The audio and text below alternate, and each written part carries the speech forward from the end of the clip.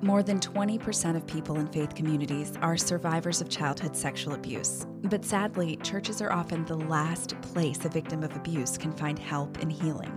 I'm Kelly Downing, and my dream is a church where survivors like me and so many others can feel safe, be heard, and find healing. Until that happens, this is Survivor Sanctuary, a podcast for survivors of sexual abuse who are navigating the road to healing, and for anyone who wants to be a part of the major heart renovation the church needs so that our faith communities can truly become sanctuaries for survivors.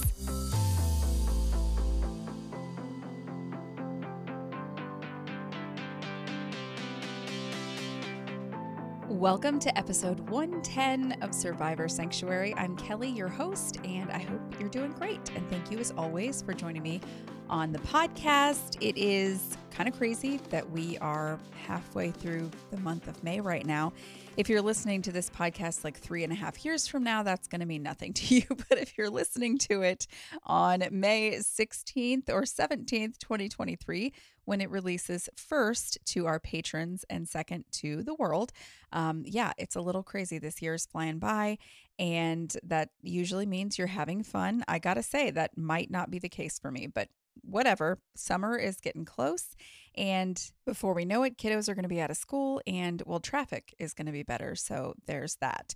Well, before we dive into the episode that I have for you today, just a reminder, you can become a patron of the podcast. Visit us on patreon.com/Survivor Sanctuary, and you can choose a tier. You can give $5 a month. It goes all the way up to $30 a month. Choose your tier.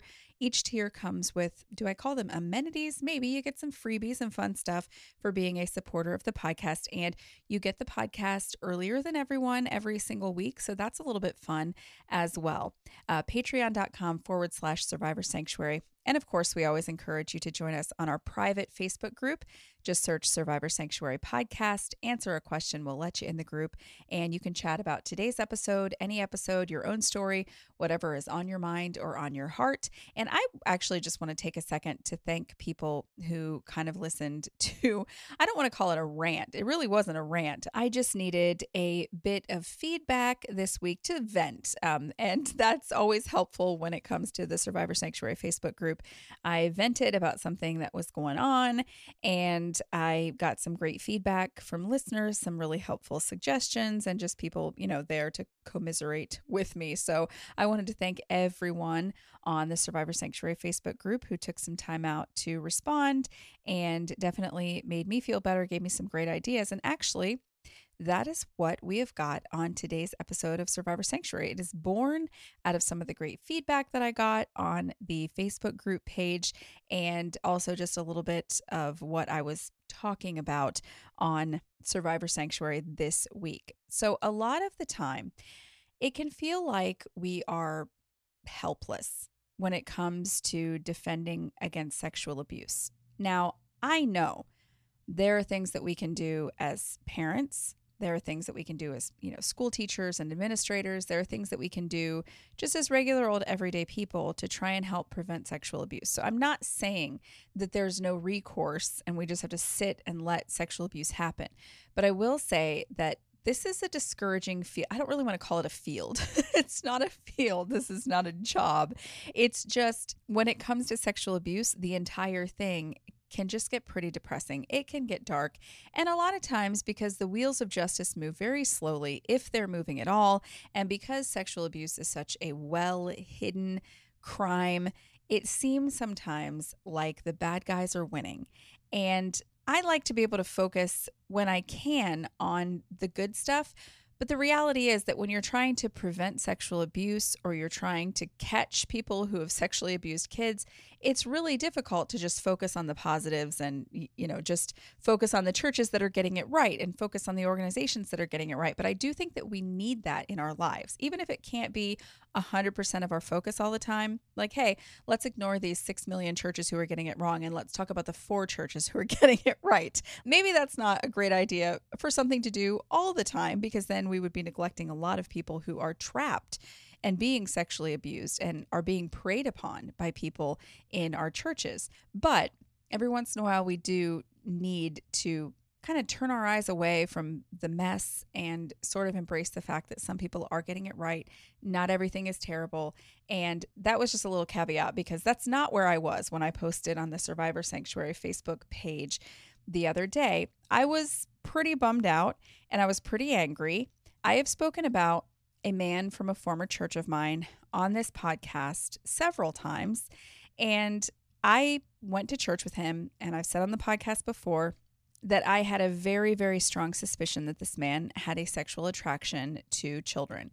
And of course, in front of me, did he ever do anything that I would have been able to report to the church or to the police? No, not really. It was just this feeling that I had. And particularly when I started this podcast, and actually I started it as a blog. And when I first started blogging about sexual abuse in the church and speaking out about it on my social media, this man could no longer look me in the eye when he saw me. It was a very big shift in the way that he treated me. And so that was one of the first times that I was like, this is strange. And he's always surrounded by kids. He's always in the company of minors, and he's taking minors to stay with him at his house. He had kids from the church who were like troubled kids who they would go live at his house. And that was perfectly acceptable to the leadership of the church, apparently. He would drive kids alone in his car, which was against the church's policy, but he somehow slipped through the cracks. So I wasn't deeply immersed in the youth group or in the life of the church to the point where I knew that these specific things were going on. I knew that something didn't sit well with me. I knew that something was off. I knew that something was not right. But I did not know at the time that he was violating these policies. If I had known, I would have been able to go to a pastor and said, hey, I need to talk about this person. There's red flag behaviors, and then there's violations of the church's child protection policy. I was told after the fact, once this man ended up being arrested for sexually assaulting a child, allegedly, a board member of the church actually sat down with me, and she told me, listen, we don't know how he got away with breaking all of the policies, having boys alone and driving in cars with them alone. He just slipped through the cracks.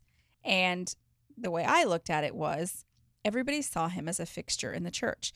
He was just who he was. Everyone knew his name. Everybody saw him around the church. He volunteered very closely with the youth. He was very dependable.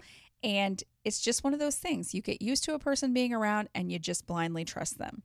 And that's why it's so important for churches to really be sticklers about their policies, no matter who violates them, no matter if they accidentally violate them or whatever the case may be. You have to be super careful about people strictly adhering to child protection policies. If you start letting things slip through the cracks, kids are in danger.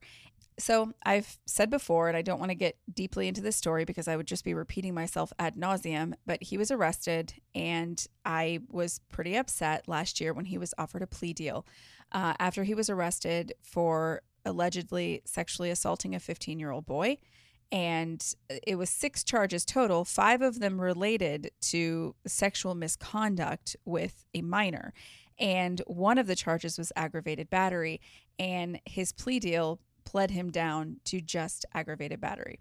So I was upset, not because, I don't like this person and I want him to suffer and have to be in prison for a really long time. I was upset because when someone is arrested for sexually assaulting a 15-year-old boy and then gets released and doesn't even have to register as a sex offender, the children and communities are less safe than they were before. And that's why I was upset, because that's not really how justice is supposed to work. And because he got a plea deal and because he moved out of state, it's going to be really easy to be around people and be around kids, even volunteer in churches around kids, and possibly never have your criminal record be brought up. Because yes, aggravated battery is a felony, and yes, he now has a record, but he does not have a record now of sexual activity with a minor. And that makes it complicated, because even if somebody ran a background check and saw that he had a charge, aggravated battery does not sound like lewd and lascivious battery, which is against a child, which is one of the charges that ended up not being prosecuted. So I was just kind of bummed. And one of the reasons was because this man kept following me on every form of social media. Now, it's hard for me to imagine that he just was trolling me. I would think that he'd rather have people be on his side and not like try to taunt them. But it kind of felt that like it felt a little bit to me like I was being taunted. He followed me on my personal Twitter, and then he followed me on my Survivor Sanctuary Twitter, where I only post things about sexual abuse within the church. And I just felt like that is, you just were arrested and charged with the sexual assault of a 15-year-old boy. And right when you're granted access to social media again, when you take that plea deal, you're allowed back on Facebook and Twitter, the first thing you do is like follow sexual abuse in the church account of somebody that you knew before you got arrested. It just seemed very bizarre to me. So I kind of just sat with that for a few months. And then boom, last month, I received a Facebook friend request. And so me being, well, me, I was weighing my options. One, I can ignore this because no, I'm not your friend. And we weren't that friendly when we went to church together because you couldn't even look at me after I started blogging and speaking about sexual abuse in the church. But as I weighed my options, do I not accept this friend request and just not say anything? Do I block him? And then I realized there is a third option here, and that is to accept the friend request to see what this guy's up to. And I went with option 3. So I accepted the friend request and immediately had access to look at this man's Facebook page. And I'm going to talk about what I did with that information that I found and the information that I did find. But I want to interject and say here, I think that we need to be careful when we're kind of trying to do our own investigating, maybe. It's something that as a person who needs information to, I don't want to say to function, but I'm an information person. Like, lay it on me. I need the information. I don't like the not knowing and the questions. And so I'm more naturally curious that way. A lot of people would say, I want nothing to do with this person. And if that's you, that's great. I just want to say we do need to be careful in this work. And I'm not saying that everyone else who's listening right now is working actively to stop sexual abuse. Maybe you're just trying to heal from your own sexual abuse. Maybe you just want some tips on how to be there for people that you know in your church or in your group of friends who were sexually abused. There are lots of different reasons that people listen to this podcast. But if you ever do think, what can I do, to make a difference? What can I do to try and help prevent or stop sexual abuse that's going on, especially when you know and are familiar with an alleged predator? And that's where it gets a little bit sticky for a lot of us, because really, if you've been brought to this podcast, there's a big chance that you were sexually abused by someone. And if you were, there's an even bigger chance that that person was never prosecuted, did not end up in prison, or if they did, they weren't there for very long. And maybe you feel an obligation to protect other people from this person. And trust me when I say, I completely understand that desire and that feeling. I just think that we need to be careful, and not everybody should just go predator hunting, even though if we could put together a team of people that just did that, I would be one happy camper. Like, that would make me happy. There's a show that comes on TLC where these women start talking to child predators on Instagram and different social media and try to get them to meet up. They work with the sheriff's department. Listen, sign me up, because I would love to do that, because it makes you feel like you're doing something. And like I mentioned earlier, a lot of times it can feel like there's nothing that we can do to prevent sexual abuse. A lot of times it feels like there's nothing that we can do to stop sexual abuse. And I know that so many of you have gone through heartbreaking situations. And honestly, my situation is similar in that the man who sexually abused me still works in a very unhealthy capacity in a church where he has access to all kinds of children. And it doesn't matter that I told on him. It doesn't matter that I brought out into the open what he did in darkness. It doesn't matter, because the end result is still him working with children and not having any parameters set up around him. So trust me when I say that I understand, because there are so many of you who've gone through situations where maybe you were sexually abused by a teacher, and then that teacher has gone on to be a pastor, and you know what this person has done, and you know what this person is capable of, and they're trying to shepherd a flock. It's just, we've had so many stories like this. So I do know that there are quite a few folks who want to somehow find a way to prevent sexual abuse. So when an opportunity is put in front of me to protect children from somebody that I believe could be dangerous to them, I'm going to take it. I'm going to pick the fork in the road that's like, stop a predator this way. Like, that's what I'm going to do.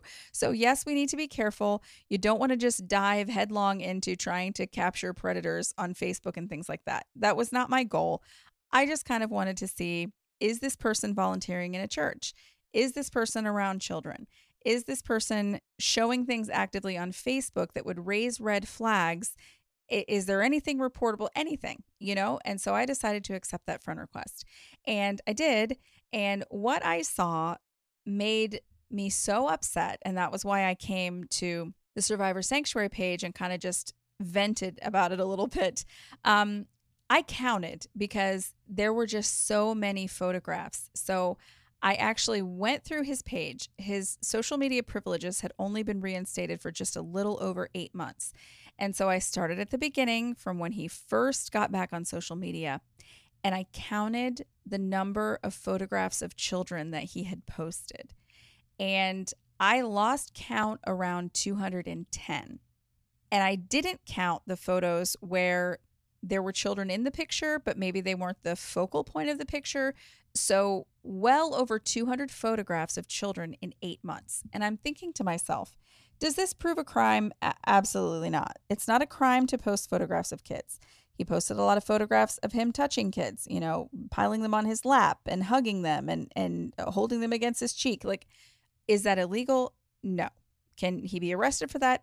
Absolutely not. Does it raise red flags, though? Yes, it raised red flags to me that someone who was arrested for allegedly sexually assaulting a 15-year-old boy has more than 200 photographs of children on his page. This man turns 50 years old next month. 50 years old. And I just want you to think, like, just in your head, maybe scroll through your news feed.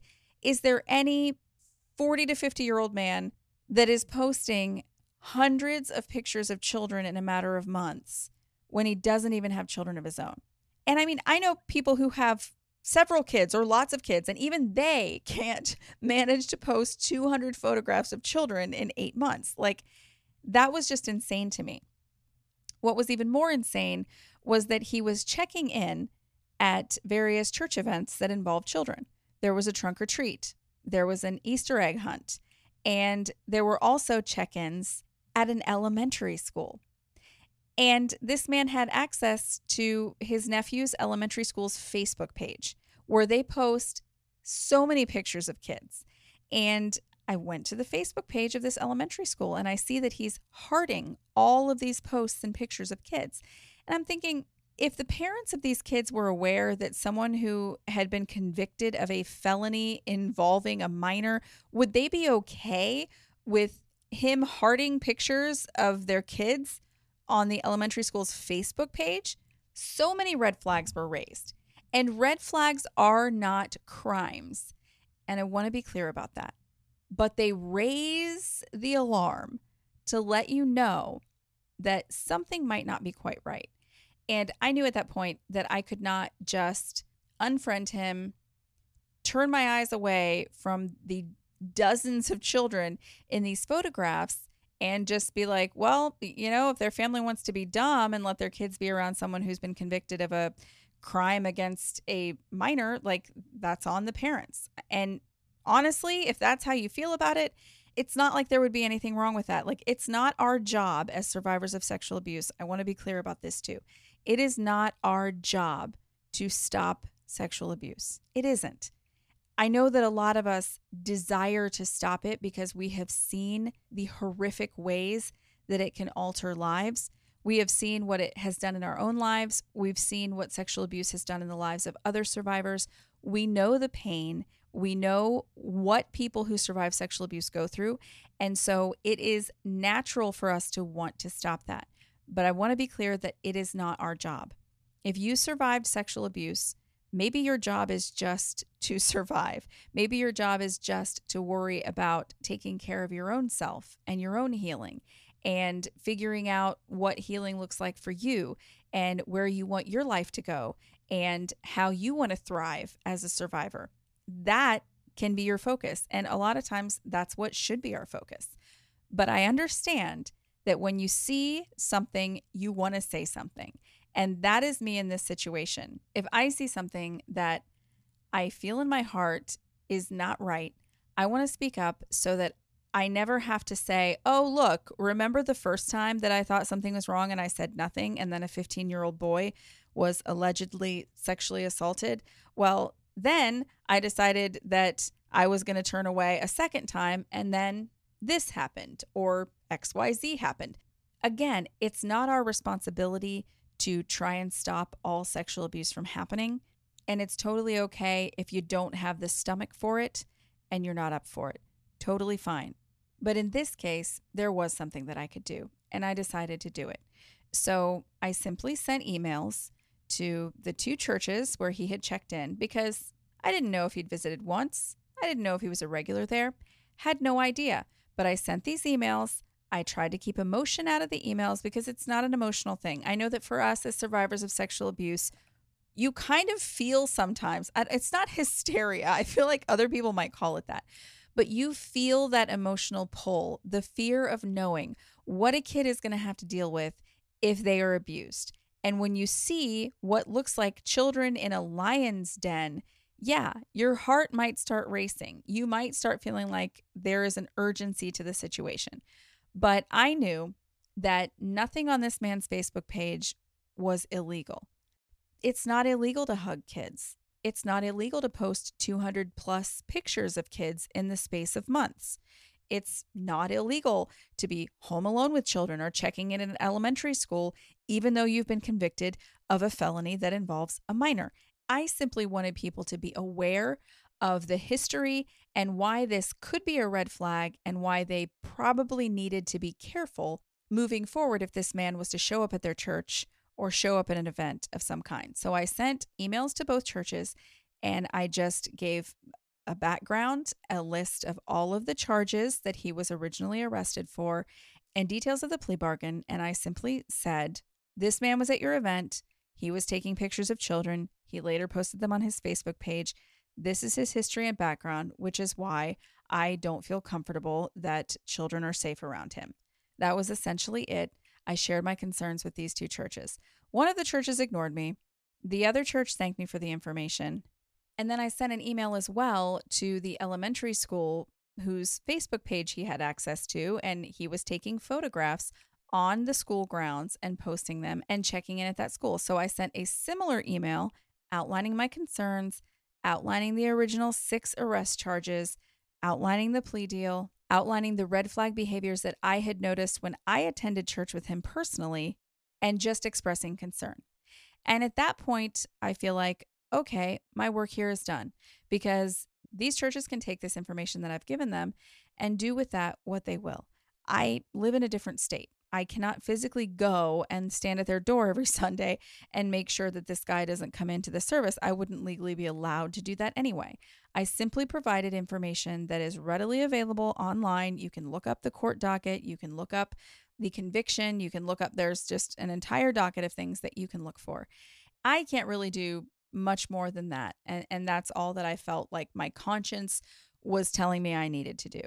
Because I had that sense of peace and relief when I sent those emails. It's like, okay, this took hours. I was up till 1 o'clock in the morning on Sunday. And I know that if you're like 20, that probably sounds like I'm 90 years old, but I like to go to bed, at least by like 11:30. Anyway, so I was up really late Saturday night doing this. And then Sunday rolls around, and I actually heard back from one of the churches thanking me, and I heard back from the elementary school as well, also thanking me and telling me that they were going to be working with the appropriate agencies to look into these concerns. Great. I feel like I can just wash my hands of the situation. I did my piece. I figured I was going to get blocked on Facebook at some point, and it actually happened in a different way than I thought it was going to. So one of this man's family members began sending me very hateful messages on Sunday, accusing me of all kinds of different things, calling me names, calling me a hypocrite, etc., etc. telling me I was exploiting children, and I really wanted to be snarky and ask her to look up the definition of child exploitation, but I didn't. And I thought to myself, and actually I posted on Survivor Sanctuary group again about this, thinking that the church must have just sent his family my email because she had a screenshot of my exact email to that church. And when I was sending it, I thought, if this family is affiliated with one of these churches, there's a chance that this is going to get back to them. And so I was prepared for that. I was not prepared for somebody to immediately, like within hours of me sending those emails, start attacking me on Facebook, telling me I ruined their whole family's Mother's Day and yada, yada, yada.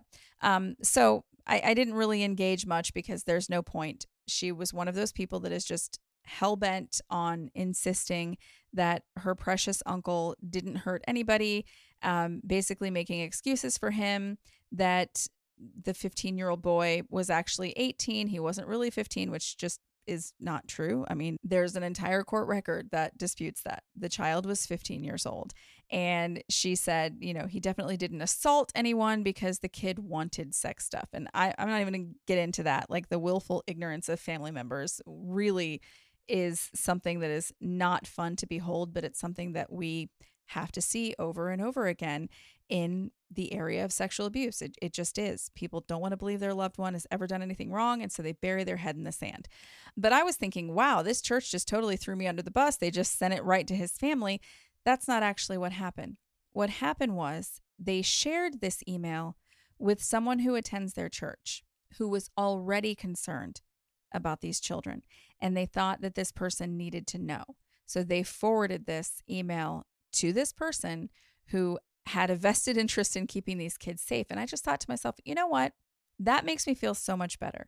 The fact that there's already a person who's concerned, they had no idea. Let me tell you, they're related to this family by marriage. They had no idea that this man was arrested for lewd and lascivious behavior with a minor. They had no idea that the boy was 15 years old. They had no idea that any of this happened. The father of some of the children in the photographs on this man's page had no idea about his conviction, his arrest, absolutely no clue. I already knew that I had done the right thing by sending this information. It was all I could do, and I put all in quotes because it just didn't seem like a lot. And it is kind of a bummer when you want to stop sexual abuse, and sexual abuse is done so privately and so much in secret that it's really difficult to catch people. It's really difficult to find a reportable offense. It's just not something that's super easy. So at times it can feel like there's nothing we can do. We just basically see, like, I kind of feel like in the Psalms sometimes where, David is just like wailing, like, why do you let my enemies win all the time? Why are you just letting them parade and lord it over me? Like, that's kind of how it feels sometimes. Like, why do these sick, disgusting people always get to win? Why do people who want to harm children get away with it so easily? Why do courts offer plea deals to people who have done horrible things? Why, when jails are overfilled, do we feel like child molesters need to be the first people that we let go? Why? And it can feel that way. And sometimes it can feel like the little bit that we're able to do to help might not help. But we do it anyway. And so I sent emails. Simple, informative emails. These are some red flags. Please protect the children in your vicinity. And I already knew that was the right thing to do. But can I just tell you, when I found out that the parents of some of these kids or the father of some of these kids did not even know about this man's conviction, and listen, they spend time with him in the same house, they're relatives, they're letting their kids get up on his lap and give him hugs and stuff like that. Like, they had no idea. And at that point, I felt even more at peace with, okay, I've done what I can. It's something small. Is the FBI going to bust through the doors and arrest like an entire pedophile ring because I sent 2 emails? No, I mean, that's not really how life works. But we do what we can do, even though it feels hopeless sometimes. And I think that that's the point I really wanted to get across, is that a lot of times it can just feel like this is pointless. And I don't mean like podcasting or helping people heal from sexual abuse, but honestly, as important as it is to heal from sexual abuse and to do what I can to help others, as they try to heal from sexual abuse, as important as that is, and as much as I think that needs to be focused on, I want to stop sexual abuse from happening in the first place. I'd love to have nothing to talk about on this podcast because, well, we stopped them. They're not doing it anymore. And I know in this lifetime, that's not something that's ever going to be achieved. I get that. I'm not delusional. But anytime you can stop someone from harming a child, it's a win. And there are things that we can do. Even if it feels like this is so dumb, sending one email is dumb. And then, of course, getting cussed out by angry family members and being told that you ruined, 900 people's Mother's Day, and being called all sorts of names, and a hypocrite, of course, because we can't get away with, anyone who reports child sexual abuse is somehow a hypocrite. So I knew that was coming. And I mean, the church even apologized to me, and they were like, I'm sorry if you were attacked. I'm like, you know what? I totally expected to be. It's fine. This guy blocked me, but it's all right because I had saved every picture that he'd posted on Facebook. And if somebody needs more information, well, they know where to come to find it. So he can't say it was never there. And again, not illegal to post photos of children, just a red flag. But I'll take being cussed out by family members every single time over burying my head in the sand and pretending that nothing is wrong, or pretending that there's nothing that I can do. And this is not meant to throw shade at anyone who, isn't actively sending emails every 5 minutes to places. Like, you might go through years of your life and never come into a situation where you feel like you have something to be concerned about or something that you need to report about. This is not about, oh, we need to do all this stuff in order to be good people. We have to constantly be striving to vanquish sexual abuse. Like, that's not everybody's lane. That's not something that every person has the energy for. It's not something that every person has the time for. It's not something that might even present itself. But when it does, I just want to encourage you, if you're kind of like me and you feel like, what is the point? What's the point of talking about sexual abuse to churches when they're not listening? What's the point of trying to prevent sexual abuse when so much of it happens anyway? What's the point when people aren't posting on Facebook, hello, my name is blank. I am a child predator and I would like to sexually assault your children. Like, that's not what they're posting on Facebook. That's not what people are saying about themselves. They're hiding. A lot of people are hiding in plain sight, but they're hiding. And that makes this a very, very, very frustrating thing to try and stop, because the enemy a lot of the time is not visible. Sometimes they'll leave red flags. Sometimes they'll leave traces of themselves, and enough for you to know, hey, I need to keep my eye on this person. But you could have suspicions about somebody for years and years and years and never have any information to back it up. And that's what happened to me the first time that I went to church with this guy and knew that something was wrong and never said anything. And I didn't say anything because I didn't have any concrete proof. And looking back now, I know that I probably had enough of a concern to be able to just sit and have a conversation with somebody and say, hey, I've just noticed a few red flag behaviors. I'm not accusing anybody of being a child molester. I'm not accusing anyone of sexually abusing children. I'm just saying that some of these behaviors are red flags, and they may be something that you could address or talk about or have a meeting about something. And, I will never know if me saying something would have prevented what happened to that 15-year-old kid. And I'm not going to put that on my shoulders to carry like, oh, this is my fault. And that's not what this is. I'm not acting out of like some deep sense of guilt, because I know predators make their decisions to do what it is that they do. And I didn't know at the time that there was something that I could do. It was very early in the sexual abuse prevention game for me. And I listened to the voices that said, you cannot just accuse someone of being inappropriate. You can't just go around saying that you think someone might be, a danger to kids. You can't just, listening to the people who told me that because I was abused as a child, I'm going to suspect other people of abuse. Can I tell you that if anyone says that to you, please don't listen to them. That might be true for some survivors of sexual abuse, because I can't speak for all of us, but I can say that for so many of us, we don't walk around thinking every single person is an abuser. We don't walk around thinking, oh, like every person I look at is molesting children. But we do have an intuition, and sometimes those alarm bells start ringing in certain situations. And the few times that's happened in my life, that intuition has turned out to be correct. And so for me, I'm not going to do what I did years ago and try and ignore it because I need more proof, or try and ignore it because I don't want people to think less of me, or think that because I was sexually abused as a child, I'm just paranoid. I'm not going to let those things drive me. What is always going to drive me, and I think what drives the vast majority of people who've experienced sexual abuse, is a desire to protect other people from experiencing that same thing. So it might seem like a small thing, accepting a friend request, saving some screenshots, and sending 3 emails. It might seem like a small thing, but you know what? There are now 3 separate organizations, and there are now family members in this guy's circle who know that they need to be on alert. And that might be a small thing. Maybe it'll never make a difference, but I can lay my head down at night knowing that I did the little bit that I could do to try and protect kids, because they can't protect themselves. That's our job. And that's the job of the people around them. And unfortunately, when it comes to families, and we just need to do a whole podcast episode on the family members of abusers, because man, I feel like we're spoiled a little bit in the church sex abuse podcast world, because you have Jimmy and Clara Hinton, who they hear an accusation and they go straight to the cops. Like, that was their move. It didn't matter that this guy was beloved to them. It didn't matter that he was this upstanding citizen. They went to the police. That is not typically what happens. It isn't.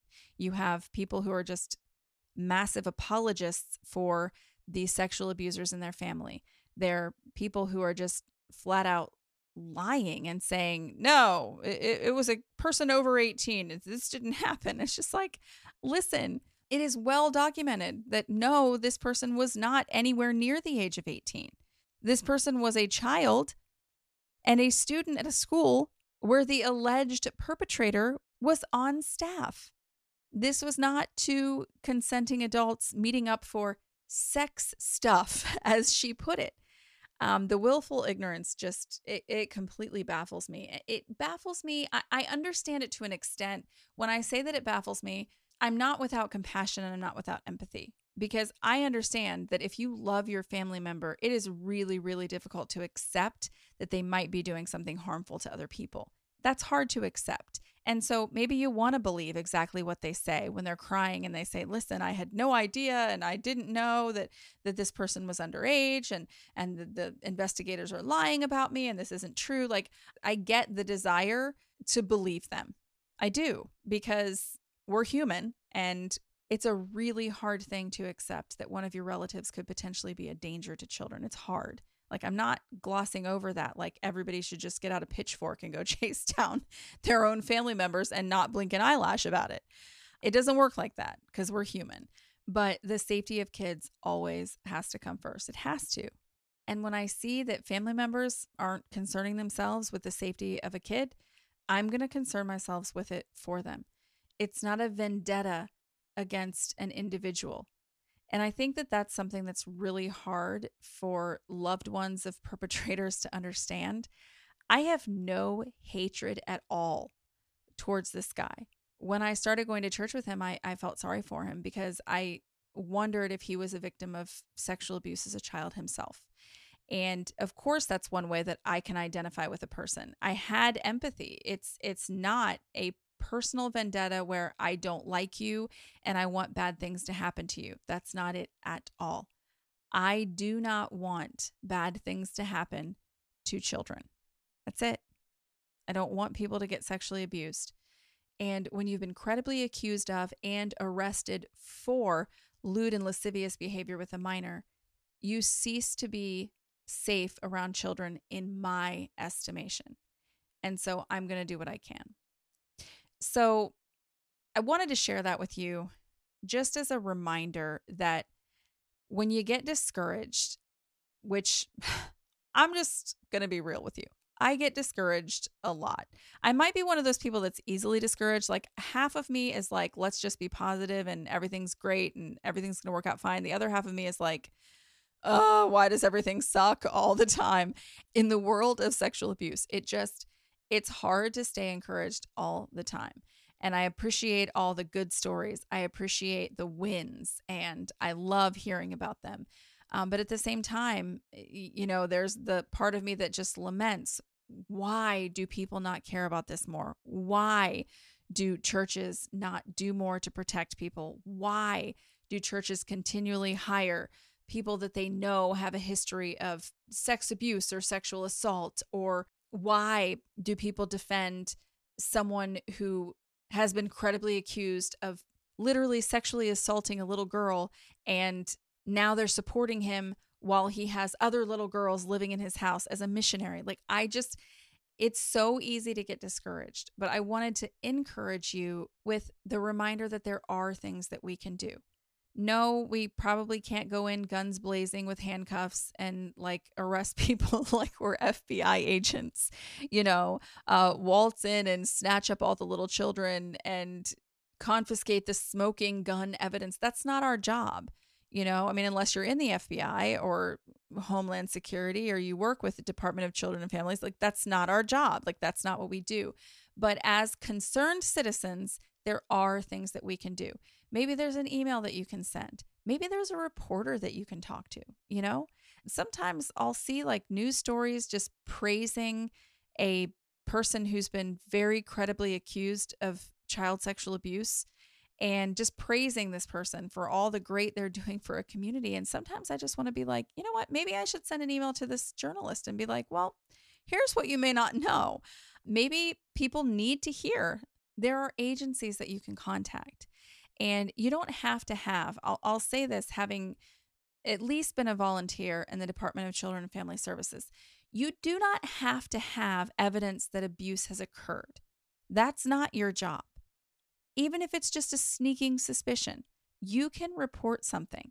You can go to the Department of Children and Family Services website for any state out there. I don't know exactly how it works in every state, so I should be careful with that.